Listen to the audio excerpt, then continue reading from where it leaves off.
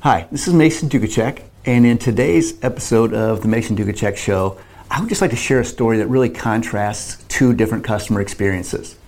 One, I was in just a little 5 and 10 cent store, a little mom and pop retail store, and there was one checker and the line was piling up.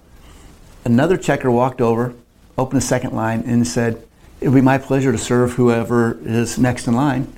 And I was like, wow, that was really nice. And she said it with authenticity in a very genuine fashion, and she was a super nice lady, and I happened to be next in line, so I went over there. Thought it was super cool.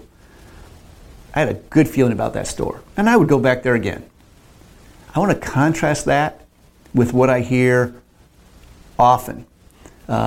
I can't tell you how many times I've gone into, and I'm not going to call them out by name, but some of you guys have probably experienced this too, but I went into one bank and they're like, you have to go online and book an appointment to see one of our bankers.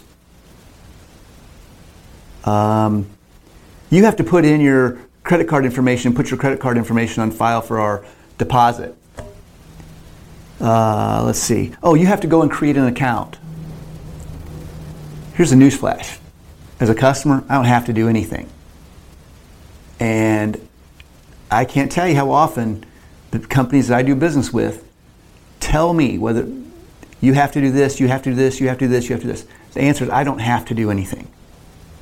And I would just encourage you, if you're leading or managing other people, to have that conversation with some of your employees, whether it's in creating policies or whether it's how you interact with the customer.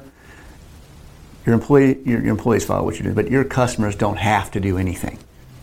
So if there's a way to eliminate you have to and creating extra work for your customers,